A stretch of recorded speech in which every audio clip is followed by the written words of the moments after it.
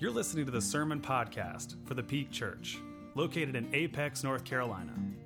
Our church is striving to welcome all who are feeling disconnected from God.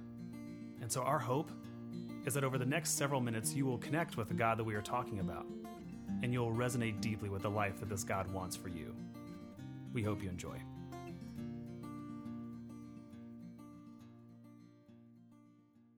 The scripture passage for today is from Gospel of Matthew, chapter 26, verses 36 through 42. Then Jesus went with his disciples to a place called Gethsemane. He said to the disciples, "Stay here while I go and pray over there." When he took Peter and Zebedee's two sons, he began to feel sad and anxious. Then he said to them, "I'm very sad. It's as if I'm dying. Stay here and keep alert with me."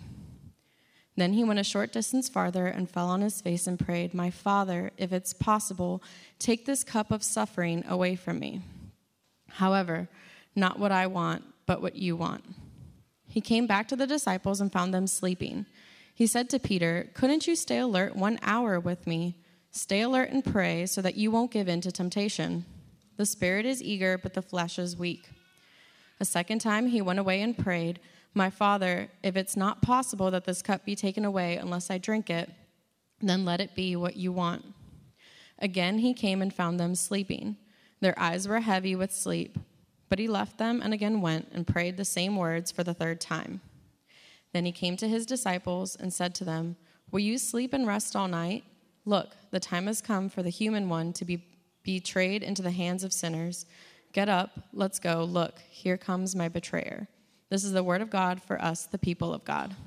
Thanks.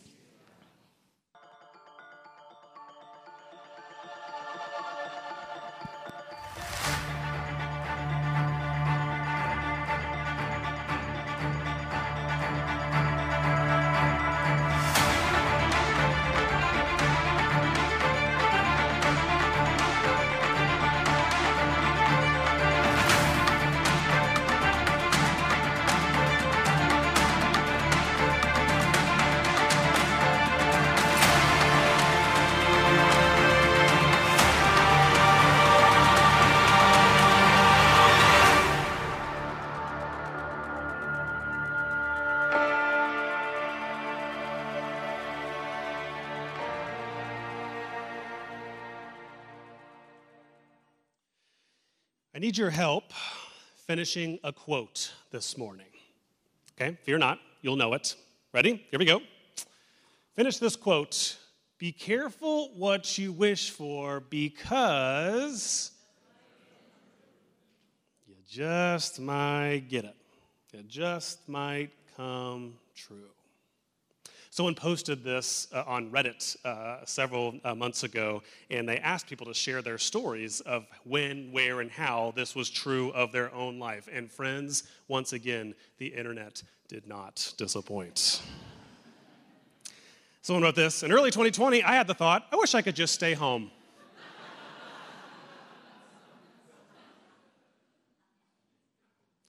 Whoever this person is, we're going to run them down and we're going to find them. They're the cause. I like this one. A couple of years ago, my husband and I really wanted to have kids. I guess we should have been a little bit more specific on the number. That's 8, by the way. 8 children. The next one, I love this one. In 2001, I hoped they would come out with Fast and Furious 2.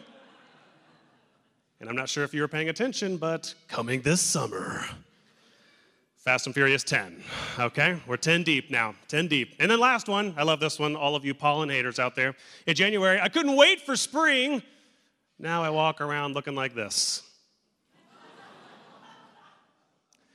And let everyone who suffers from allergies say, "Amen." Be careful what you wish for, because it might just come true.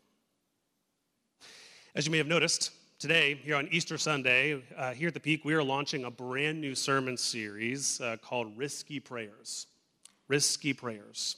And it's picking up on that same theme, that not only should you and I be a little bit weary, should be a little bit mindful of what we ask for, but we should also be mindful of what we pray for. Now, not because God is scary or because anything bad is going to happen to you if you pray, but it's actually because it is quite the opposite. That something really good might just happen to you, might just happen in you, or maybe even in the world. One of my favorite theologians, Karl Barth, said it beautifully when he said, "To clasp one's hands in prayer is the beginning of an uprising against the death and disorder of this world." And friends, I can think of no better explanation than what we are gathered here to celebrate today. Amen? And so today, what we're going to do is we're actually going to dive into a very risky prayer that Jesus offered on our behalf that made everything we're doing today possible. And so you may have noticed that today we're actually going to be in Matthew 26. We're not going to be in the traditional, we're taking a break from the traditional Easter story of the Easter morning, and instead we're backing up a little bit to the story of the prayer that set up Easter, that made the Easter moment real. You see, in Matthew chapter 26, Jesus is starting to see what's transpiring. He's seeing what's about to transpire in the next 24 to 72 hours, and he sees the significance of it, and he sees the power of it, and he sees how important it is that he follow through with everything he was sent to earth to do, but he's starting to get overwhelmed by all of it. And so what he does is he gathers his friends together, he gathers his closest disciples together, and they go to the garden to pray. Well, at least Jesus does. The rest of the disciples kept passing out and falling asleep. So this was like, I love this, that the author included this, by the way, because this is literally me like half of the week. Half of the nights I pray, I lay down on my bed and I go, Lord Jesus, we pray for the missionaries, we pray for the widows, we pray for the orphans. And then 2 hours later, I'm like, I'm sorry. Lord, love you. I'll finish in the morning. We'll talk more in the morning. But Jesus here in this moment, in the garden, his disciples are asleep. There's no crowd, there's no audience, no one's around to witness. But Jesus then utters what would go on to be the most influential prayer in all of human history. The most influential words, when he prayed these words, he said, "Not what I want." Last sentence, "Not what I want, but what you want." Not what I want, but what you want. Two things I want to point out about this prayer. First of which, it's so interesting to me how often preachers like me tell this part of the Jesus story, and they make it appear as if Jesus' sacrifice, his willingness to go through everything he went through in his death and his resurrection.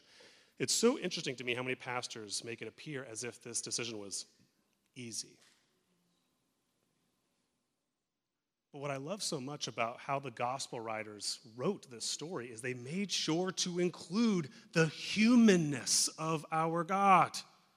That Jesus, yes, was fully God, but also fully human. And so what we see on display is Jesus' anxiety. We see his fear. We see his dread because of what's about to unfold. He can know up here all he wants, that this is the right thing to do, this is what he was sent to earth to do, but we are seeing on full display his humanness, his emotions. And so what this is good news for every single one of us. That if you ever step foot into church and these are realities for you, if anxiety is a real thing for your life, if worry is a real thing that you battle, just know that you've got a Savior who knows what that's like, who has felt that too.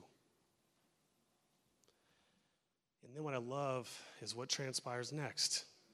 You see, why Jesus goes on to continue to pray that prayer anyway is not in bitterness. It wasn't in resentment. It wasn't out of obligation. It wasn't a burden, but it was geared and driven solely out of love. The reason why Jesus goes through with it is because he loved you too dang much to stop this mission that he had started. And so in so doing, what he does here in this moment is he makes the impossible possible. He gives hope where there's despair. He brings life where there was death. He does exactly what Karl Barth talked about. And in just 3 days, he upends the death and destruction that had been ruling our world.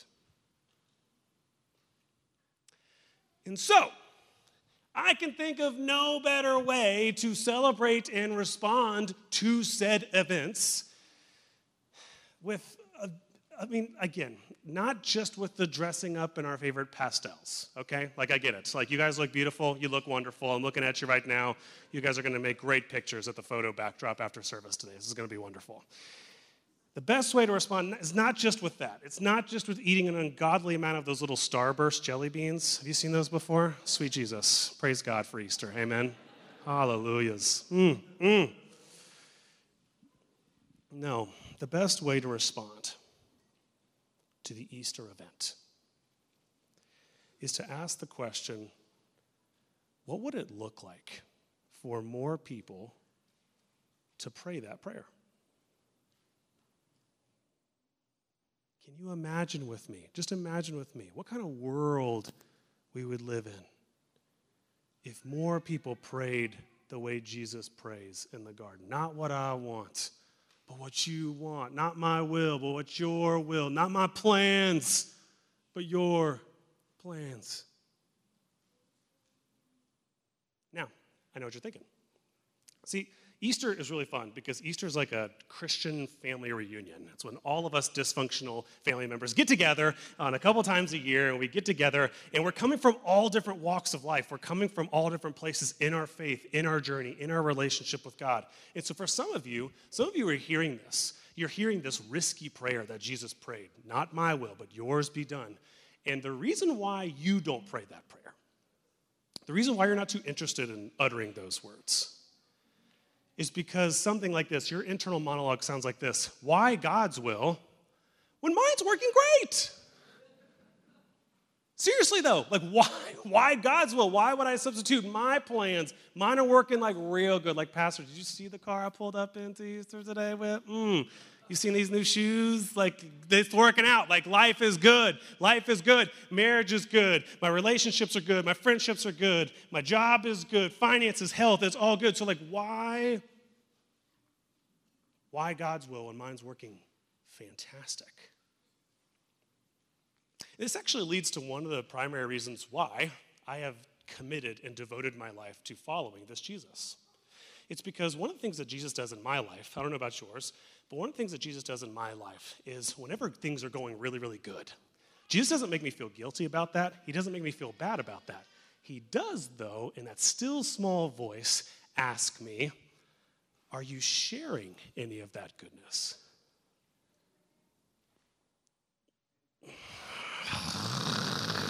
I thought that was like just for me, though. Like, I thought we were just sort of like, it's like a rain cloud of the blessing upon, like, can't you just do no, it's not the way it works, dude. Actually, the goodness I give to you is to be shared. It's always to be shared. And so, maybe more accurately, what you're thinking today is, why God's will when mine is working great? For me. It's working real good for me. I read a stat a couple of weeks ago that absolutely floored me. You ready? You ready for it? I read a stat a couple of weeks ago. Sociologists have studied this, and they found that in terms of worldwide hunger, the price tag for solving worldwide hunger is $25 billion. $25 billion. Now, that sounds like a lot of money, doesn't it? I ain't got that chilling in my bank account. Like, I know it sounds like a lot of money, doesn't it? But I'm actually going to prove to you it's actually not. In America alone, forget the other countries, in our country alone, we spend $25 billion every year on Mother's Day. Now, I'm going to be very clear here because there's a lot of moms and grandmothers staring daggers at me at this present moment, and so stop. Let me be very clear. I'm not saying don't buy gifts for your mom or for your grandmother in a couple of weeks. I'm just asking, can you imagine a world with me where we possess the same level of devotion and commitment to our brothers and sisters in need as we did to one singular holiday? I want to live in that world. I want to live in that world. It's in reach. It's in reach. Solving world hunger is in reach. And so if that's you today, if you came in here and you're like, yeah, like the reason why I don't pray that risky prayer that Jesus prayed that led to the whole resurrection thing is because like mine's working great. My question to you is, for whom? And great if it's you, but it can't just be only you. Maybe that's not you. Maybe that didn't resonate with you. Maybe you're sitting there thinking like, yeah, that's not actually where I'm at. Like I'm not necessarily reluctant to pray that prayer, thy will be done, instead of mine. I don't pray that because my will is great. I just don't do it because mine's working fine. It's fine. You ever realize that if ever you give the answer of fine, your voice has to go up like 7 octaves? It's fine. It's like if someone served you Arby's and say, how was it? Fine. It's fine. I'll pass by 7 Arby's on the way home, and I will stop at neither of them. But it's fine. Like if someone offers it to me, it's fine. It's fine. It's fine. And what they really mean is the reason why I don't go after God's will instead of mine, I'm not open to being used in these same ways that Jesus was used. The reason why I don't do that is because fine, what it really means is predictable. It's known. It's comfortable. Sure, my life may not be great, but the way in which I've organized my life, the things I'm chasing after, the meaning and purpose that I find or don't, it may not be great, but at least it's better than the unknown. And we do this all the time, don't we? A study found that the average human being stays in a job or a relationship at least 4 years after they learn that it's not good for them. Now, you can shirk at that, but I actually did the same thing in college. I stayed with a girl for 6 months after she told me she did not like coffee. You seen these people before? There's psychopaths out there that walk around and they live off of a good night's sleep. Am I saying that correctly? Is that what's going on?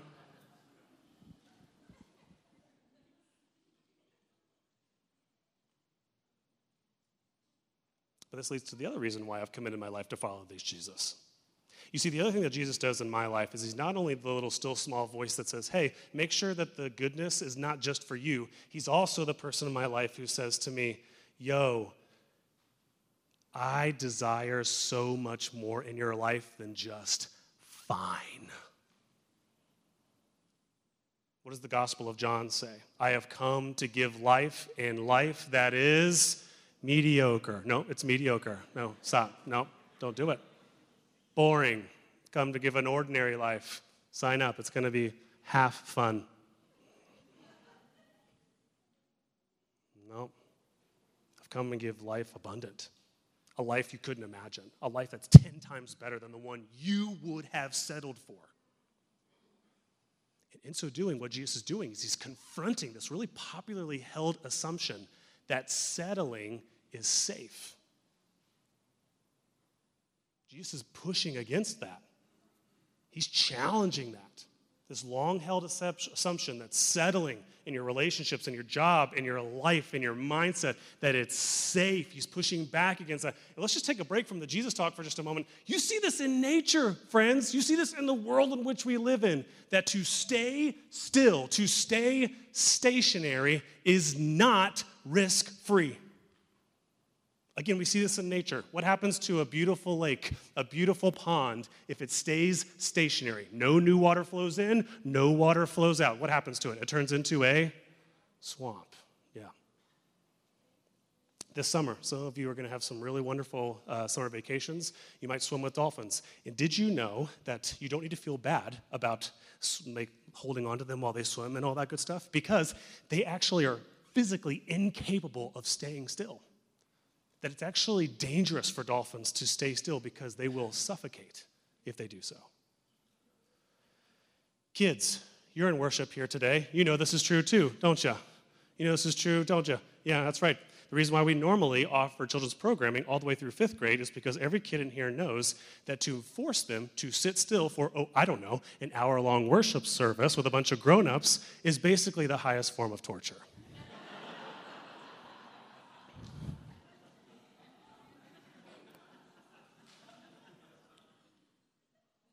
can just see the light fading out of his eyes.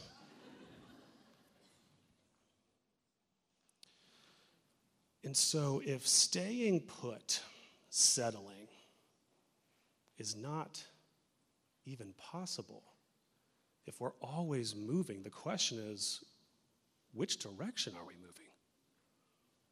I love this from C.S. Lewis. C.S. Lewis writes this. He said, I'm convinced we're always moving. So he's talking spiritually. Spiritually speaking, we're always moving toward becoming a more heavenly person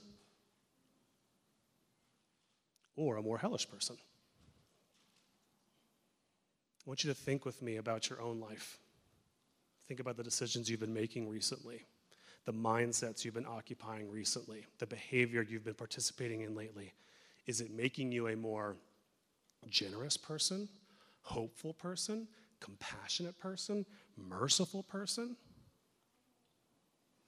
Or slowly but surely, are you finding yourself turning into a more selfish person, greedy person, isolated and lonely person, judgmental person?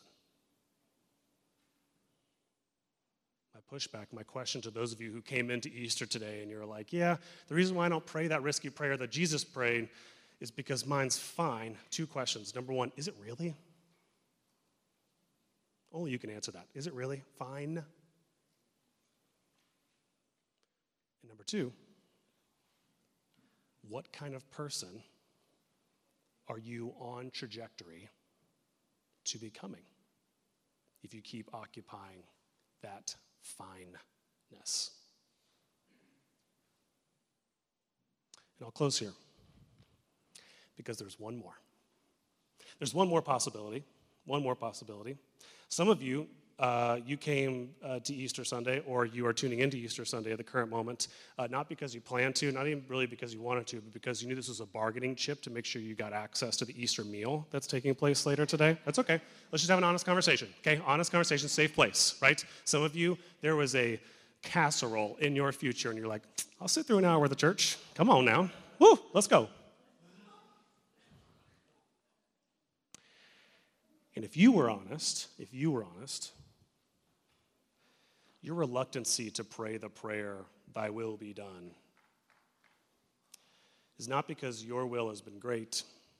It's not even because your will has been fine. If you're actually really honest, your will hasn't been working at all. It's actually working out quite miserably lately. You actually find yourself here on Easter Sunday. In most days, you don't feel like you have a lot of meaning. You don't feel like your life has a lot of purpose. You don't feel like it's contributing to much in the world. But the reason why you refuse to substitute your will for God's will is because you don't trust that God's will is actually better for you. Now hear me, there's no judgment in that statement, because quite frankly, some of you have really good reason for feeling this way. Some of you are stepping back into this place. Maybe this is the first time you've been in church all year for several years, and the reason for which is because, quite frankly, every single time you come to places like this, people like me try to make the case that, oh, you should try out God's way. You should try to follow this Jesus person. And what they go on to articulate, what they go on to illustrate for you is a pathway for your life that is not compelling at best, or it's worse than the current life you're living. And who in God's green earth is trading in for that? Nobody. And so if that's you, or if there's any part of you for whom that is true, I'm just going to ask one favor of you. Just one. Deal? One. Will you just make room, please, for the possibility that your issue is not with the source, but with the deliverer?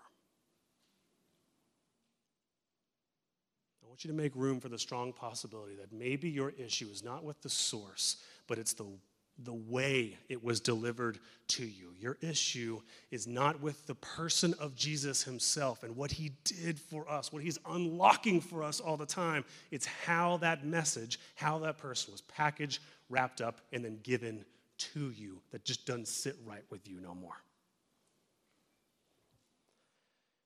You see, friends, what we're getting at now is what Gandhi talked about. You see, Gandhi dabbled in Christianity a little bit. He dabbled in our message. He dabbled in the story and the person of Jesus. And he said these words, these now famous words, "I like your Jesus.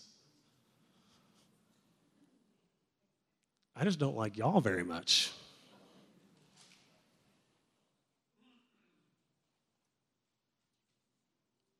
And what that quote compels me to say is that I'm willing to bet everything I've got that if you and I had the opportunity to meet Jesus for who he really is, nobody would want to turn away. Just take the name off of it for a second, right? Let's just take the name off of it. Let's say I was going to walk someone in just a short couple of moments who met this description. If I was bringing someone into this room who, A, enjoyed wine, took naps, stood up to bullies, encouraged those who were struggling, fed the hungry, included the outcast, didn't hold a grudge ever, super wise and insightful, performed miracles. Oh, and I don't know, was constantly the person in your life who would find you when you would dig graves for yourself, and he would, no judgment, reach his hand, and if he couldn't reach you, he would get into the grave with you and pull you out. You can't tell me that if I were to try to introduce you to someone like that, you wouldn't say yes. And so, friends, that's what Easter is all about. Easter, you see, today, so we don't get it twisted, today is not an invitation to a religion. It is not an invitation to a church. It is not an invitation to an institution. It is an invitation back to a relationship. Easter is all about recovering a relationship you've lost. It's re-engaging a relationship that's gone dry. It's maybe opening yourself for the very first time to a relationship with someone who might just change everything for the good. And so that's my challenge. That's my invitation to you this Easter. But it comes with a warning, okay? It comes with a word of caution. That if you dare to leave here today and you start to re-engage this relationship and you begin to ask this Jesus to show up again, to speak to you again, to lead you again, to heal you again, to forgive you again, just be prepared that you might just get what you asked for. In fact, you're probably going to get a whole lot more. Thank you for listening to the Peak Podcast. Make sure you subscribe wherever podcasts can be found. For more information on how to get connected with our church, please visit us at thepeakchurch.org.